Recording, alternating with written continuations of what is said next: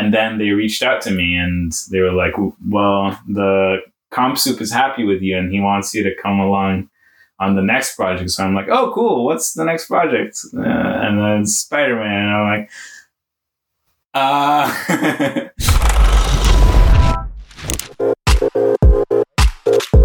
Oh, great. Yeah. That's actually a good thing because, anyways, you'll see why. Okay. All right. Hey, everybody. It's Cameron here, and Kevin's with me, as you can see, and we have a guest today. So it's not just Kevin and I, talking at each other for another episode. It's episode 7 of Framework, the last podcast about film. We're actually available on Stitcher.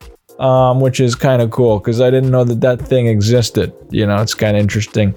Today's an exciting episode. We're going to hopefully keep our episode to about an hour. Our guest is he's an amazing guy, and he does some really excellent work. So I think you're going to learn a lot about this particular part of the industry, and that part of the industry that we're going to look at today is visual effects. We are going to use a recent release, Marvel's recent release, Spider-Man No Way Home, came out on December 17th, I think. It's written by Chris McKenna, Eric Sommers, directed by John Watts. So we've got a friend of mine on the podcast, Elmo, Mr. Elmotism. He's Hello. A good friend of mine. Hi, Elmo. He's a good friend of mine. We met in film school. I think the first year was 2015. So, I've known you for about 6 years, I would say is probably the most accurate. I've known you for about 6 years. We've had a history of, we've done some projects together. You're talented. You're known in our circles as the Egyptian magician. I don't know if that's translated into, where you are now and in your workplace. Maybe not, because there's lots of magicians over there at SPI, right? Yeah. So that's awesome. But I won't take away your opportunity to introduce yourself. So Elmo, tell me a little bit about yourself. Tell the audience a bit about yourself. And I'll give you some time to do that. Cool. Hello, I'm Elmo. I am a visual effects compositor. So my brother likes to put it simply in that I do Photoshop for video. Basically, I make things that don't usually mesh together so that they look like they're one thing, if that makes sense. We'll go deeper into it as we go, but yeah. I was born in Egypt. I'm Egyptian Canadian and 24 years old. Yeah. And I work at Sony ImageWorks. I worked on Spider-Man No Way Home as well. So yeah, we'll get some inside information on that. Yeah, that's the lead. That you almost buried the lead there. Yeah. We are the same age. Yeah. You're currently in Vancouver working at Sony Pictures ImageWorks. I have the visual effects supervisor I have here from IMDb. I'm going to botch the name. I just took the one from Sony Pictures ImageWorks, Chris, right? That's the guy, Chris Wagner or Wagner. Wagner, yeah. So that's the visual effects supervisor. But it's funny because we looked on IMDb and there's like 15 or 30 of them. It's like there's a bunch, right? Because there's a bunch of companies. And Marvel has their own visual effects supervisor because that was probably the person who was on set, right? I would imagine. I think it's the person that's on set, and it's also like the overall visual effects supervisor. Yeah. So each of those that you mentioned that are listed on IMDb are supervising like all the departments within each studio. Yeah. And then the visual effects supervisor on the client side, so on Marvel's side, is kind of overlooking all the different studios at the same time. Yeah, see, that's such an interesting thing to me. Like, my mind is blown when I see how many people work on these movies, and I think it's something like 1,600 people worked on this movie. It had a $200 million budget. In the opening weekend, it made $260 million. So that's whoa. That's they made their budget back in 72 hours. Can you imagine? Yeah. And worldwide, up until today, which is the date of recording, which is February 12th, it made $1.7 billion worldwide. So that is a successful movie. It's the third movie in the John Watts Spider-Man trilogy, which, as far as we know, is concluded. Yeah, Mr. Kevin over there, What? Kevin Feige or Feige or Feige. I've heard many different ways. I still don't know how to pronounce his I hear name. most people pronounce this Kevin Feige. Feige. Kevin Feige's doing Feige. really well for himself. Yeah, definitely. I think Kevin Feige makes 82 cents a second. Whoa. Quick fact check that. So that's about $26 million a year. So that's a pretty. So I mean, we're falling into the trap of looking at a movie as being successful because of how much money it's making, but that's not necessarily the only way to look at it. But again, that's not what we're going to talk about. It's just an interesting introduction to the movie because it was incredible. It was a spectacle. I watched it. Kevin and I watched it together. Yeah, so I guess, tell us a bit more about Sony Pictures, Sony ImageWorks in Vancouver. How big is it? What is it? What is your, daily routine like? Do you go into the office? Are you remote? Like, what? Just tell us a bit more about that. Yeah, so Sony ImageWorks is a pretty big studio here in Vancouver. They have an LA branch, and they're opening up in Montreal as well. Like, they have artists working from Montreal right now. When I joined, it was a team of 600 people, 600 plus. The last number I heard was 700 plus, something like that. And yeah, we have we take everything, like we do some previs. We have everything from like modeling to like compositing and packaging everything. So we're a full vendor. And the way it's worked for me as a compositor is we like to keep shots within like the same people who are familiar with the shots. So in other studios, for example, you would have situations where you would work on a shot, submit a version, and then someone else might pick up that same shot afterwards, after you've moved on to something else.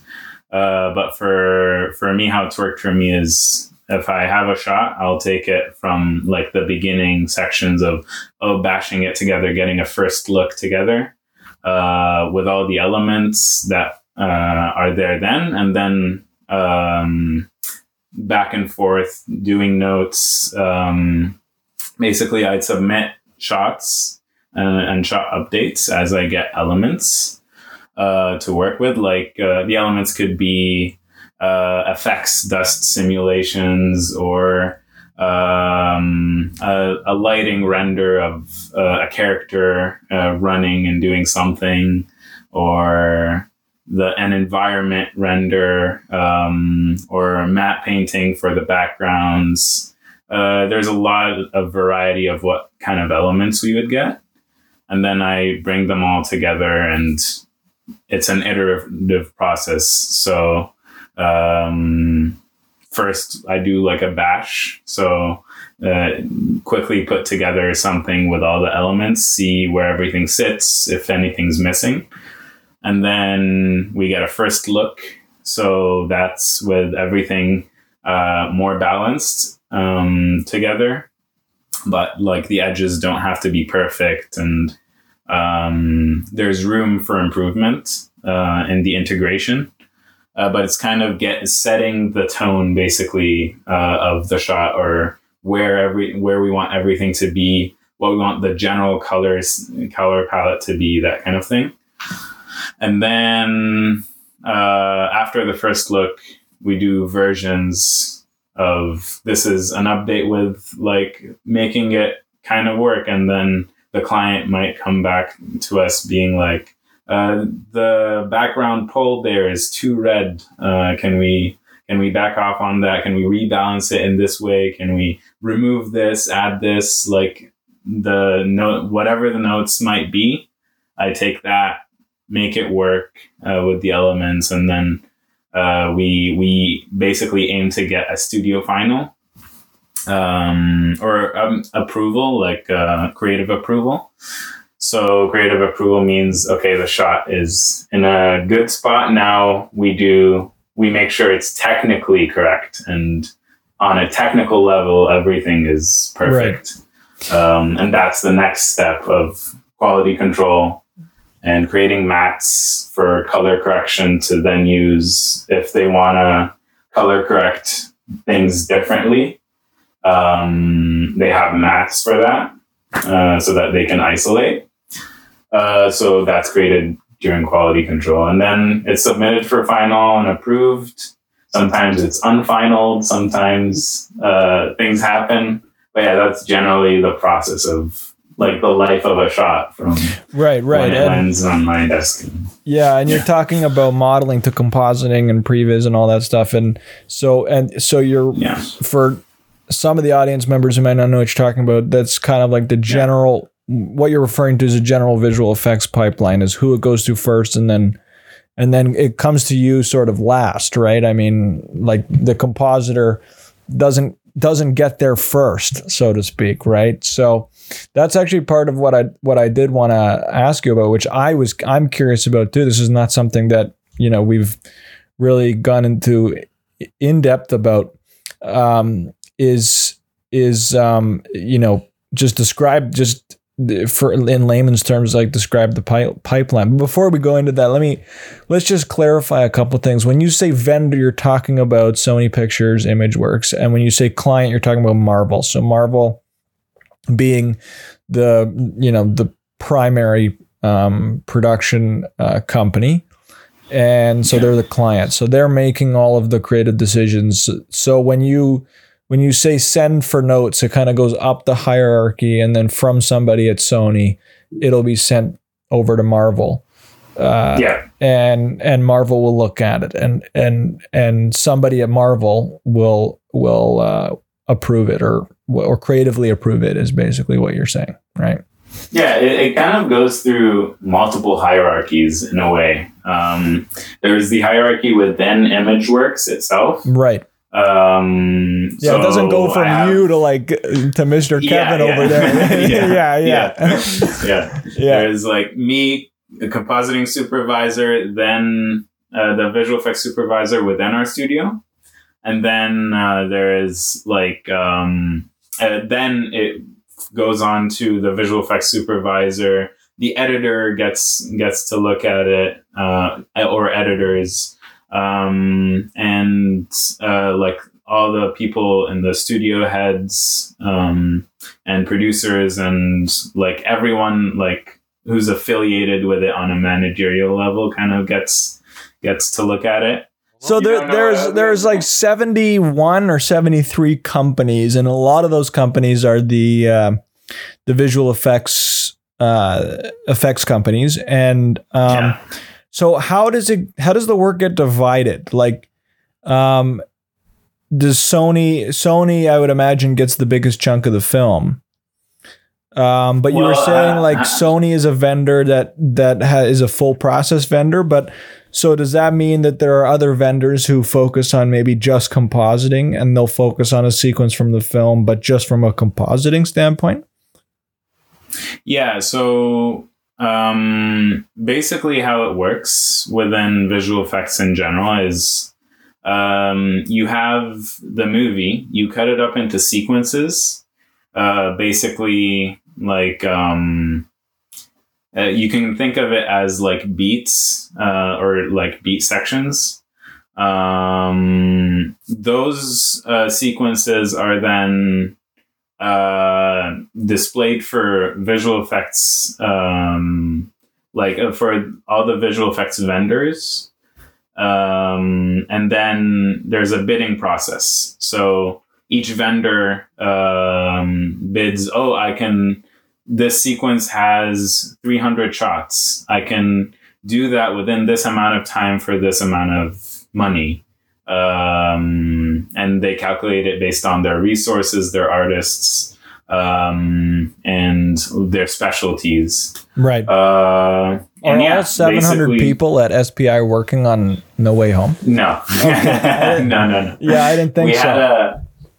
But we were a pretty big team. Like our compositing team alone was at its peak was 50 something people, and that spanned like both Vancouver and Montreal. Mm-hmm.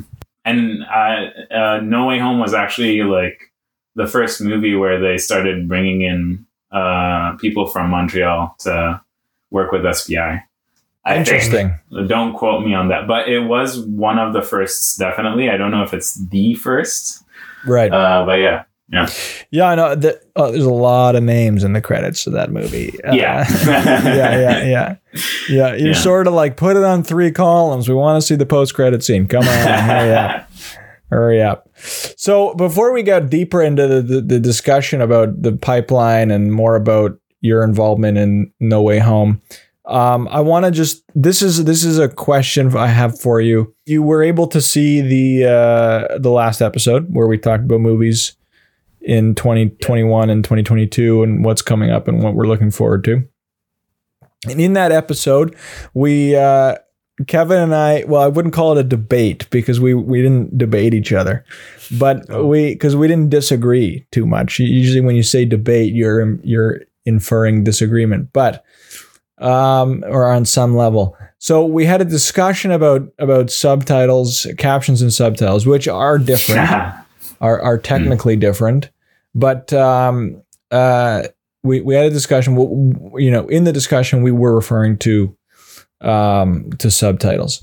So if for somebody listening who doesn't know, we were talking about Kevin and I are both anti-subtitle if the environment is suits. So for example, right, if the movie's in English and it's mixed properly and there's no accessibility reason why we would have subtitles or captions, then our opinion is subtitles take away from the enjoyment of the movie.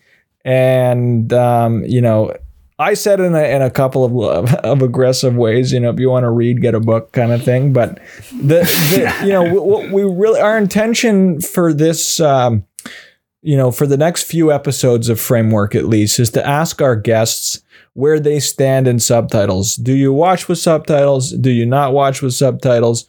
Are you indifferent?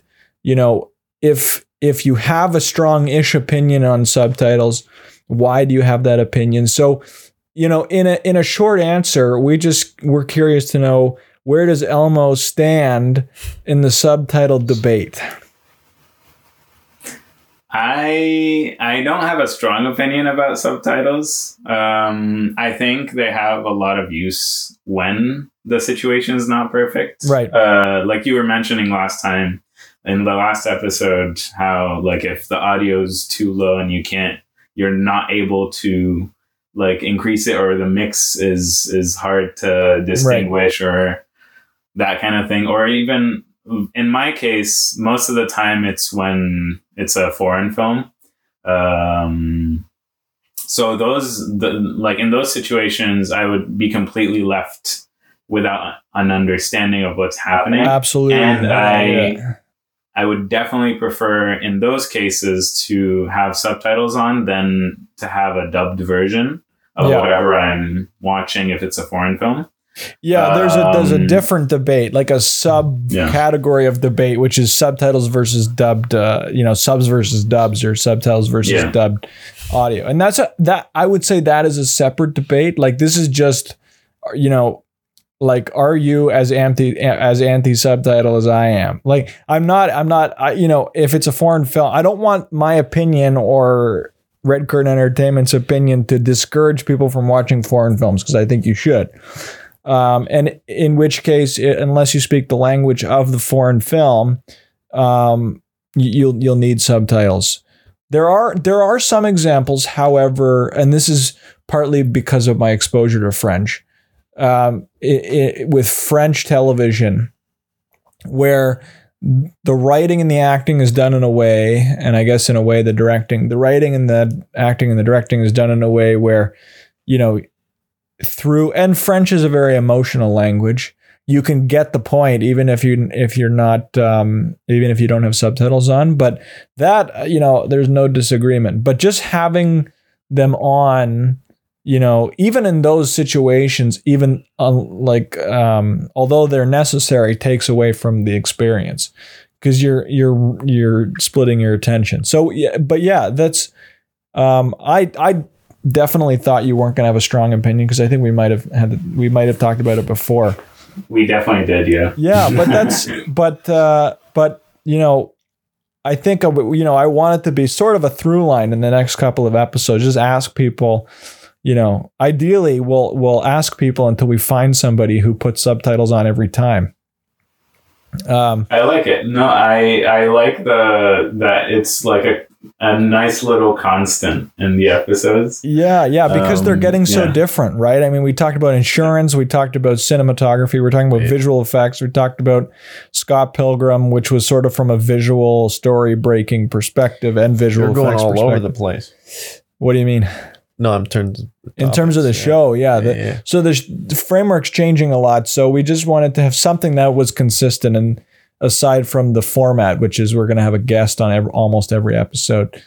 Yeah, so we can get back into kind of the No Way Home aspect of it, but I wanted to stop for a second and ask you about that. So, because I think it's interesting, hopefully a fun discussion for people in the comment section if they want to do that.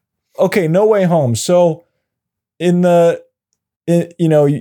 the beginning you said you're a compositor, and you told us that it's your brother simplifies it by calling it Photoshop for video, which is actually, for people like myself or people who might not know what compositing is beyond what they've heard you say already, it's kind of a neat way of looking at it in a way, because it distills it down to a level of understanding. I like how people actually refer to VFX as Photoshop, like compositing as Photoshop. Yeah, people who don't know what they call it Photoshop.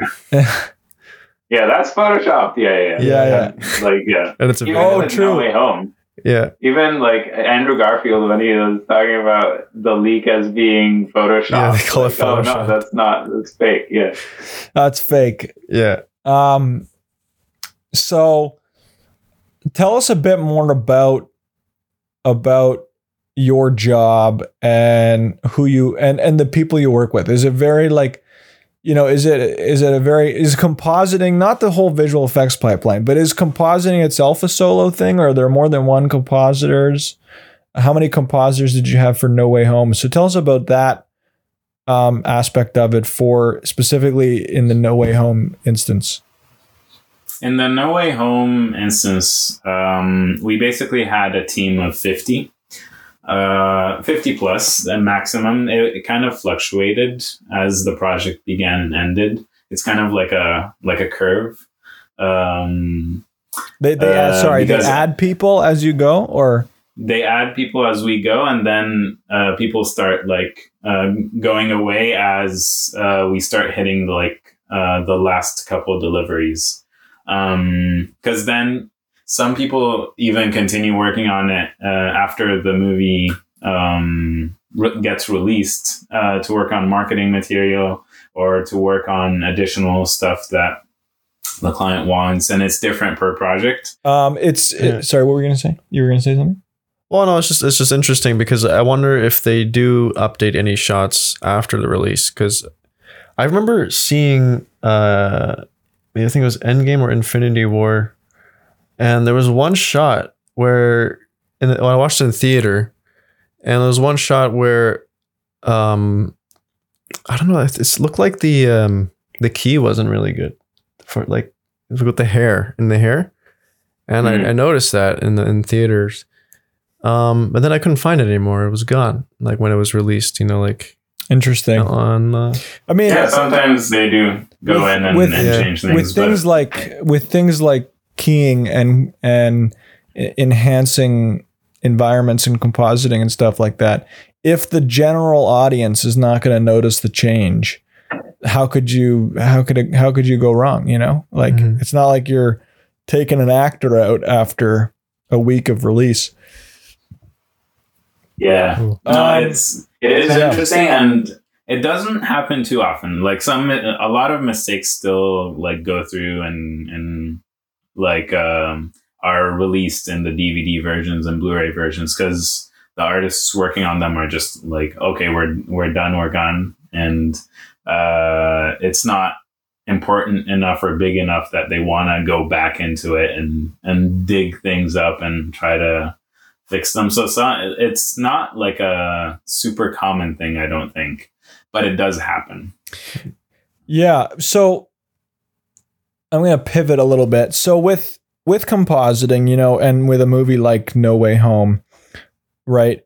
With a studio movie in general, perhaps at some point in the process, they're going to commit to a release date. So they're going to say Christmas, or they're going to commit to a release date. So when that happens, right, how would you say your experience in the pipeline, that late in the pipeline, changes? Is it because I imagine there's a lot of work hours, and I imagine it's really stressful. And then my sub question to that is, how much pressure do you feel knowing that, millions of people are going to see your work on a big screen? Yeah, so there's a bit to unpack there. And so, for sure, like you said, for sure. My job is definitely at the very end of the pipeline. Nothing happens after compositing in terms of us as a vendor, other than it then goes through like color grading and even the sound department is kind of working in conjunction or at the same time with the visual effects studios, from my understanding. So it's not really anyone waiting on us. And even when we finish a shot, the color correction and grading isn't like all of a sudden started once the shot is finished. It's already been like dialed in a sense. And then our work is kind of like, when we work on a shot, we try to maintain as much of the plate as possible, even its values, even if the plate has like inconsistencies, we want to keep it as close to the plate as possible, because then the color correction people or the color people in general can work with the plate and then take our additions as additions, not as complete changes. That's really interesting, because when from my perspective, it almost feels like color would play a big role in the actual blending and compositing of a shot. So, there must be a process. When you say plate, just to clarify for some audience members who might not know what you're talking about, what does that term mean? So plate is the principal photography. Basically, whatever came out of the camera, that is the plate we're working with. And we won't get too complicated with like that's color fine. Conversions and color spaces and stuff. Yeah. But essentially what hits the sensor of the camera, that image is the plate. That's what you start with. In the simplest form. Yeah. What you start with, and in a lot of cases, there is blue screen or green screen in it. So they shoot in front of like blue or green or like some form of that. And in some instances, they shoot like in normal streets and normal buildings. And then our job is to extend it and make it feel grander than it is, or make it make basically the location its own character and its own thing that helps you just like sink into the visuals. So yeah, there's a couple of versions of what that could look like, but essentially the plate is whatever comes from the camera. And you're right, color plays a huge role in blending things together and making things work. But the thing is, to blend colors together and to make them work, you don't need to change the plate. You can match things to the plate. So you don't need to, like, sometimes you do need to, but what we try to do as much as possible is stick as close to the plate as possible. And then whatever it is that is added onto it or behind it or integrate it into it in any way is kind of matched to the plate so that you have a ground truth of, like, this is what we want to achieve, kind of thing. And there is a LUT basically that is attached to every plate. So each plate has a LUT of how generally it should be balanced. And you have that on as you work, kind of thing. So you're balancing to something. It's not. So yeah, it's not. Yeah, you're not working blind. Yeah. Yeah, that makes sense. So let's talk about the pressure, because as somebody who doesn't work, who has not worked on a $200 million production, I can only imagine the kind of pressure. And I mean, I know that there's, it maybe, I'll let you answer, but there's 1,600 people. You're not the only person obviously doing this movie. There's a bunch of, there's over 1,000 people working on this movie. So they all definitely feel some sense of pressure. But what kind of pressure do you feel being at the end of the pipeline, and being part of that team of people whose work, whether they know it or not, people are going to see on the screen?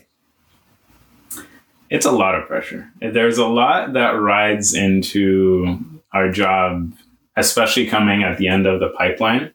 Basically, any mistake that happened along the way, we're responsible for fixing. We're responsible for making sure everything looks okay. And if one thing messed up along the way, a lot of the time, because of the time crunch and because of the deadline and because we're at the end, so we're closest to when the movie is released, it's much more feasible and efficient and realistic for us to fix it than to send it back to where the mistake happened and then have it flow through the pipeline again. So there's a lot that comes into the pressure, and especially with delays, because delays are kind of like a reality of a project like this. And oh boy, did we have delays. On No Way Home? The pressure on No Way Home was very intense. There was a month in there. It's kind of distributed, because if you pull it all to the end, it's going to be insane. But there is a month where I basically worked every single day, no weekends, no holidays, nothing. And with overtime of 11 to 14 hours a day, nonstop. So you, at that point, you're kind of working and sleeping and eating, working, sleeping, eating, working, sleeping. And it becomes a cycle of just a month of that. Are you working all from home, or do you go into the studio? So it fluctuated throughout the project. It changes from project to project? It does. But even throughout the one project of No Way Home, I started off working completely from home. Then a couple months in, I started doing a hybrid. So going into the office 2 days of the week, and then working from home the rest. And I was fortunate, very fortunate to be able to do that, actually, because working from home is actually very productive for me. I find it very efficient and very effective in terms of the work itself. But the biggest part that's missing from it is the social aspect. So going into a hybrid situation, like going into the studio a couple of days a week, helps a lot with that. And you get to actually interact with people, get to actually like, let's get lunch together. Before that point, all my interactions with my team members were through work. So you miss a lot of the social aspect of it. And I had known these people for a year at that point, but without knowing them, Yeah. So just like, just through a Teams chat or something, whatever it is that you're working through. Yeah. This is interesting. You're talking about a month there where you're, you're working, so frequently. And what is the average timeline like for a movie like No Way Home? Or you also worked on Falcon and the Winter Soldier, right? Yeah. That was a TV show, right? Yeah. Well. Yeah, it was a TV show. I'm not caught up. I just got Disney Plus like yesterday. Okay. So, sorry. No excuses, Cameron. Yeah, I know. No excuses. So I'm not caught up yet. So, anyway, so what's the timeline like on a big studio movie like No Way Home versus the timeline on a big studio television show like Falcon and the Winter Soldier? The timeline looked kind of similar. Keep in mind with Falcon and the Winter Soldier, I joined in the last 3 months. So I joined when it was already in crunch time and like, nice introduction. Yeah. Nice introduction. When I talk about like an intense section of work where you're working more often and working more overtime, we call that in the industry crunch time. Yeah. So welcome to the industry. Welcome to the industry. Yeah. It's crunch time. You're fucked, but you're gonna love it. Like literally in my interview with them, we were talking about how we're at a point in the project where you're pre-approved for 2 hours of overtime each day. So normally overtime, you ask for it and it has to go through like the studio production team and they approve it. So we were at a point where you can ask for 2 hours and it's already like, don't worry, you don't have to wait for approval. You can just do it. Yeah, you're pre-approved. Yeah. And that's something important to stress, by the way. When we talk about overtime, it's not like a do this or else or like someone imposing it on you. It is like that in a lot of places. Don't get me wrong, but for us, thankfully, it's more artist driven. So we know our targets. We know what we need to finish. We know how fast the shot is going, and we know the deadline or when we're expected to deliver the shot. So I can be like, today, I got the shot this far, and we need to send it an update to the client in 2 days. So I'll probably need to work some overtime. So you put in a request. So it's not asked of you; you're more asking for it so that you can make things flow. And I like how it works like that because artists can actually balance things out and regulate themselves. And as long as there's trust in like both directions, it works beautifully. Well, it's interesting. They put some trust in their employees and their artists. And that's really good to see because a lot of companies don't think about it that way. In terms of days, or in terms of months, how long did No Way Home take? Was it a 3, 4, 5 month process? I was on it for 6 months. You were on it for 6. And I wasn't at the very beginning of it or anything. Like, I was pretty early on when I hopped on the project. But before that point, there was a lot of pre-production. There was a lot of preparation. There was look development to kind of get everything looking the best it can look. There is a lot of the chunk of modeling and creating the characters and the environments and stuff. So when I joined, which was 6 months away from the release, we already had like a couple of shots of hero shots, kind of like establishing the look and what we're trying to aim for. But only a few, like 5 or 6.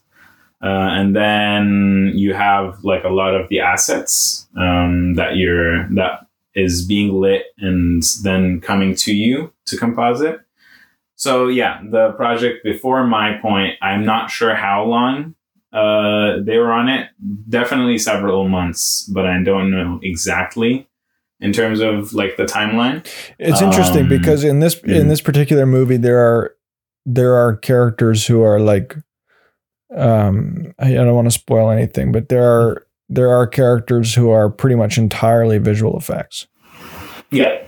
And also transformations that are heavy in visual effects and how they are done. And there's go ahead. And there's more characters that are entirely or almost entirely visual effects than you'd think too. Like one of the biggest things was Tom's Spider-Man, or the main Spider-Man, let's say, like his. All 3 Spider-Mans come into this. Yeah, whatever. Okay, just say if you're listening to this, it's already 2 months. If you're listening to this and you haven't seen the movie, you're too far anyways. If you want, I can rewind and kind of talk about it as if it's the only one, but I don't think. No, don't rewind. Just talk about it. I'm really curious to know what your favorite part of the job is. What your experience was, positive, negative, neutral on No Way Home. Was it really exciting to work on the movie? And what's your least favorite part about the job? So start with your favorite. Start with your favorite part, and then do your least favorite. Okay. And I think there was a third question in there too. Yeah, sort of just, if your experience was positive or negative, and how you felt about working on a big movie, and if that was sort of, because I think it's a big accomplishment, and so I would love to know how you feel about that. Well, this was such an incredible experience to even be a part of. It was my first. It is my first feature film. It's my first like big screen release. It's a lot of firsts for me, and it represents like a big journey that came beforehand to get to it. And the fact that it's Spider-Man 2 and such a love letter to Spider-Man as a character, that meant a lot. And it took a lot of processing to even like understand, hey, this is happening, this is real, and I'm actually doing this, like pinching myself.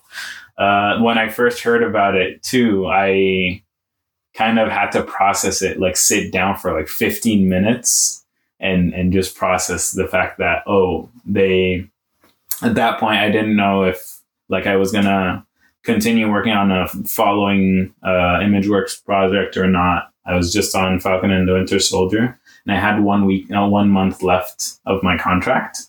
And I was like, ooh, maybe I should like start looking at different studios, start applying more. And then they reached out to me and they were like, well, the Comp Soup is happy with you and he wants you to come along on the next project. So I'm like, oh, cool. What's the next project? And then Spider-Man. And I'm like, so it took me like 15 minutes of just like, just processing it. And it meant so much to me. And my favorite part of it was actually getting to like work on it in a very tangible sense. and work on the characters that I grew up with.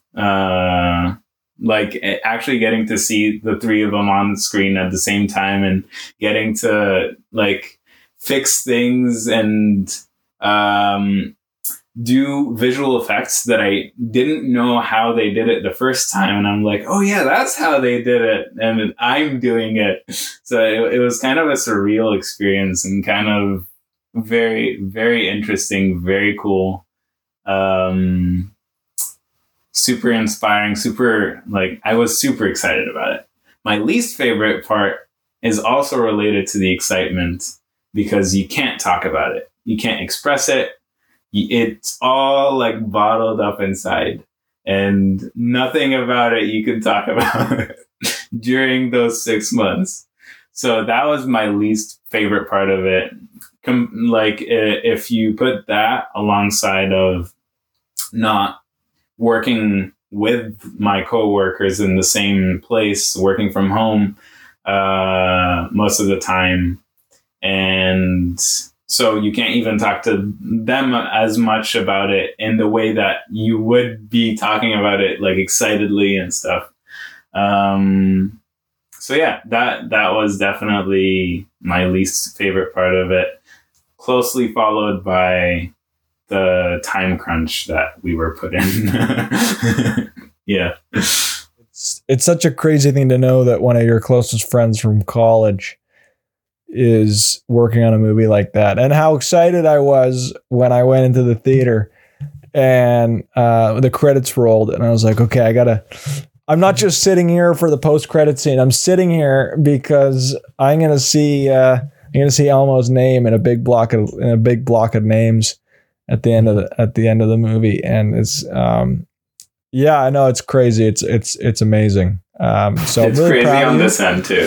Yeah, I'm really proud of you. And I want you to know that I'm not the only one who's proud of you. We a lot of people over here in Ontario who saw that movie and are thinking about you, and so good work. At least, Kevin might have been a bit more critical of the visual effects because he's got a bit more experience than I do. Oh. I thought the movie was well done. If you don't notice it, you did a good job. Yeah. If you didn't notice, I was kind of looking closer at this one, but I thought it was a spectacle. And from my end, when the credits were rolling, yeah, my legs were literally like unstable. They were shaking the whole time. I was like, oh, it's going to happen. I don't know where my name is going to come up. And I almost missed my name the first time. And I actually wanted to watch it with like different people or as many people as I could. So I booked tickets to watch it like 3 times basically in a very short amount of time. So I got to watch it with different critical eyes each time. The first time was purely just, okay, let me experience this, see how the audience feels, see how it connects to the rest of the story, because I only knew like what my sequence is. And yeah, it was definitely like an emotional like roller coaster when it was coming up. And it's not perfect. Did you notice? Nowhere. Yeah. Were you picking out every shot that you worked on?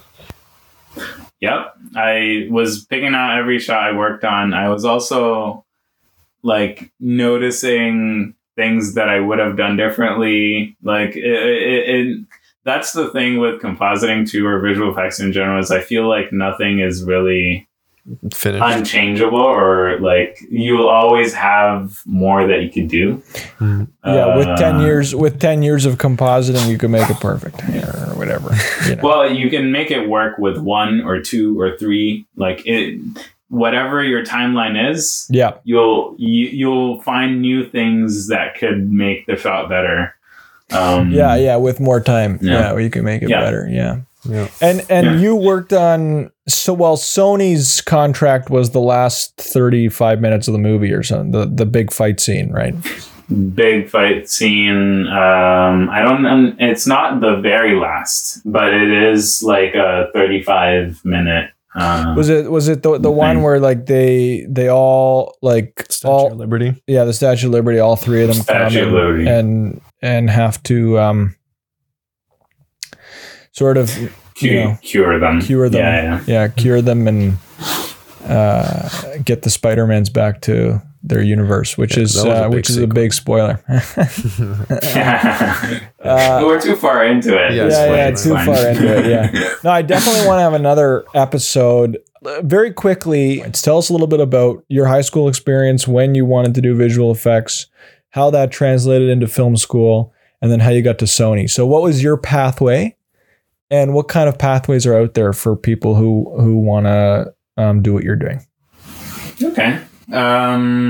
I'll try to keep it as condensed as can be while still like explaining what it is. First, I wanted to do visual effects in middle school. When I first found out what visual effects even is, I was in Egypt at that time, so there wasn't really a career in visual effects on the horizon at any point, but it was like, oh, this is something that's super cool. And my favorite aspect of it is problem solving.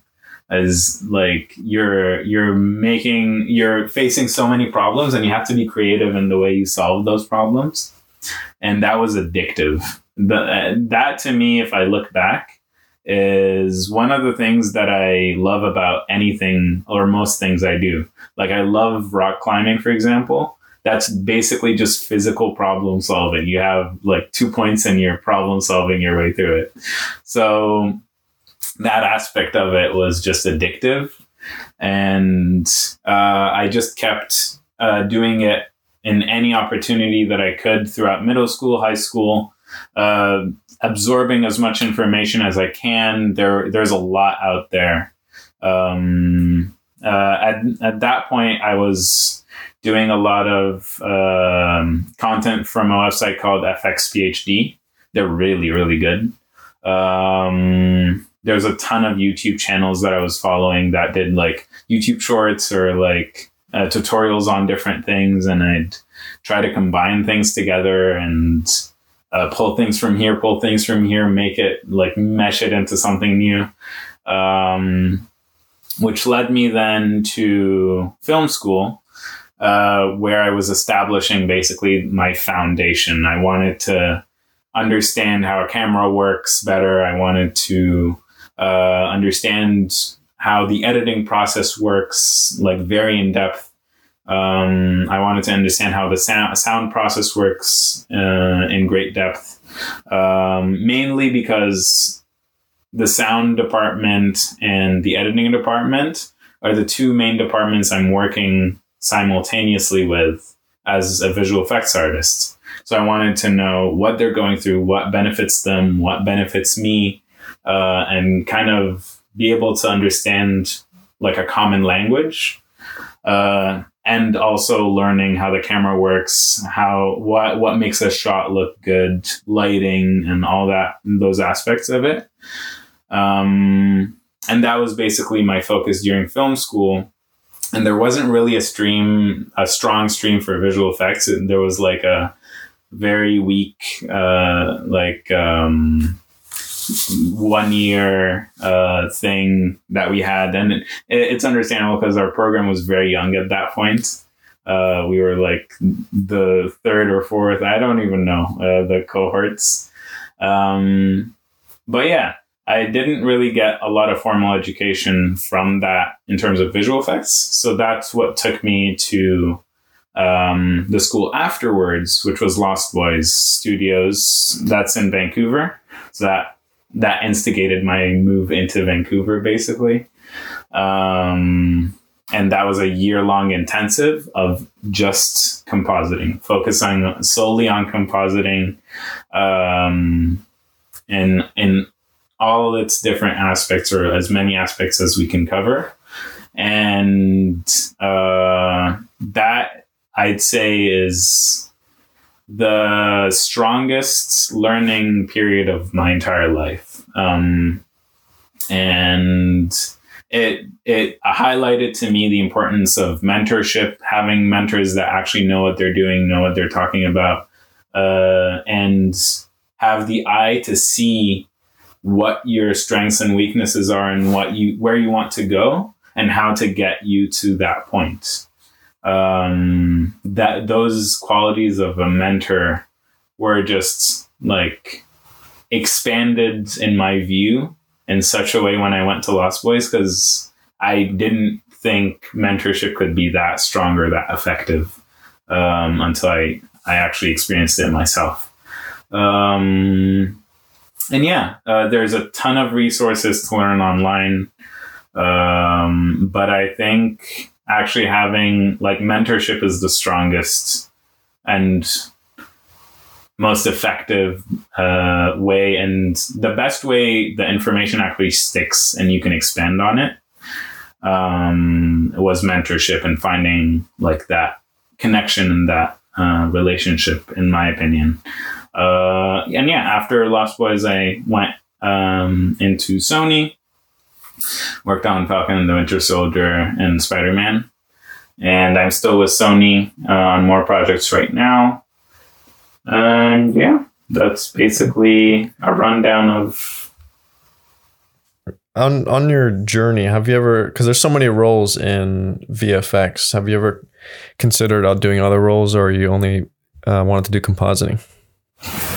I've definitely considered it. If I was to do a different role, it would probably be more in the effects simulations kind of world.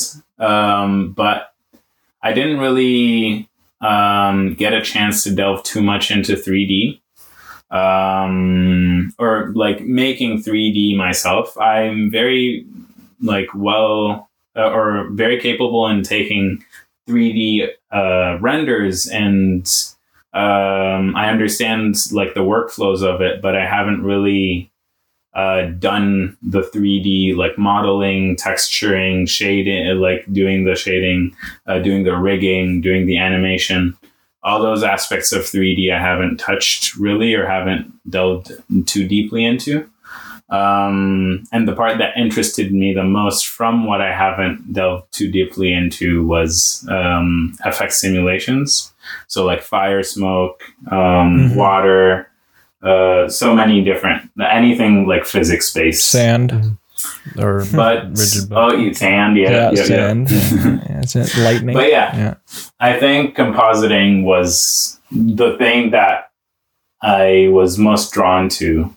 Like the main aspect of it was just the problem solving. Yeah, that goes back to it goes back to your problem solving thing. And I think with it's just really interesting because I think every area of this industry needs problem solving, but it's so interesting that it's compositing that you're in and you bring up the problem solving, because it feels like to me they're very analogous in the sense that with compositing you're blending things together, right? And you're making sure that they mesh.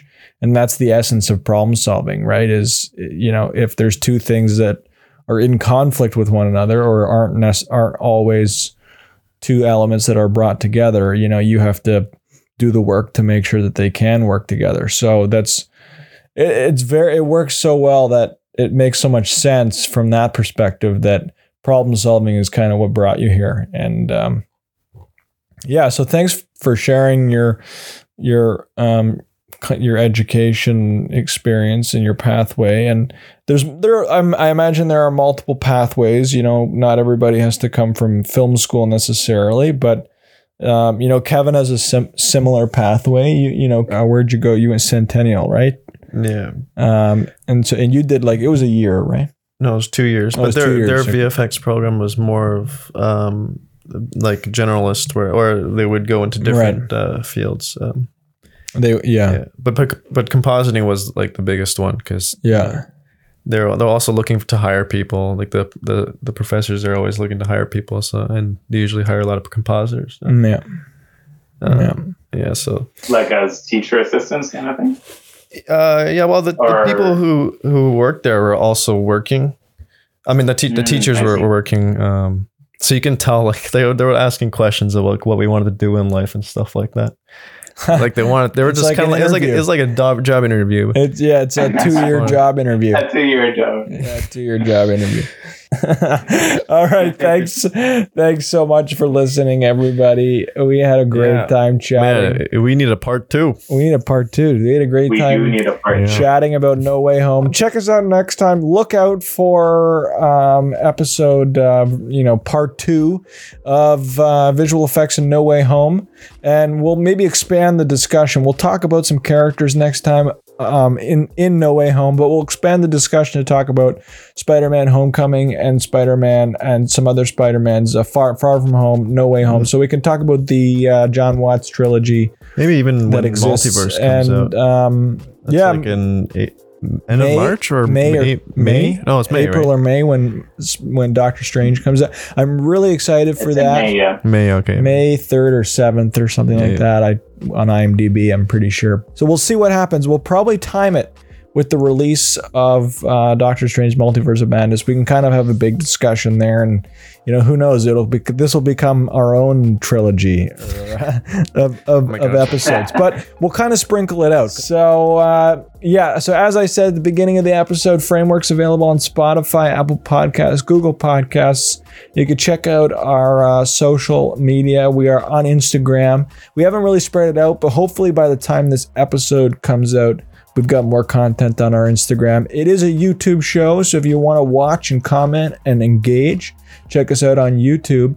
Email is rcepodcast@gmail.com. rcepodcast@gmail.com.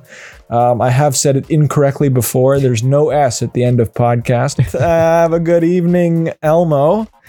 Thank you so much for joining us. And we'll talk again very soon.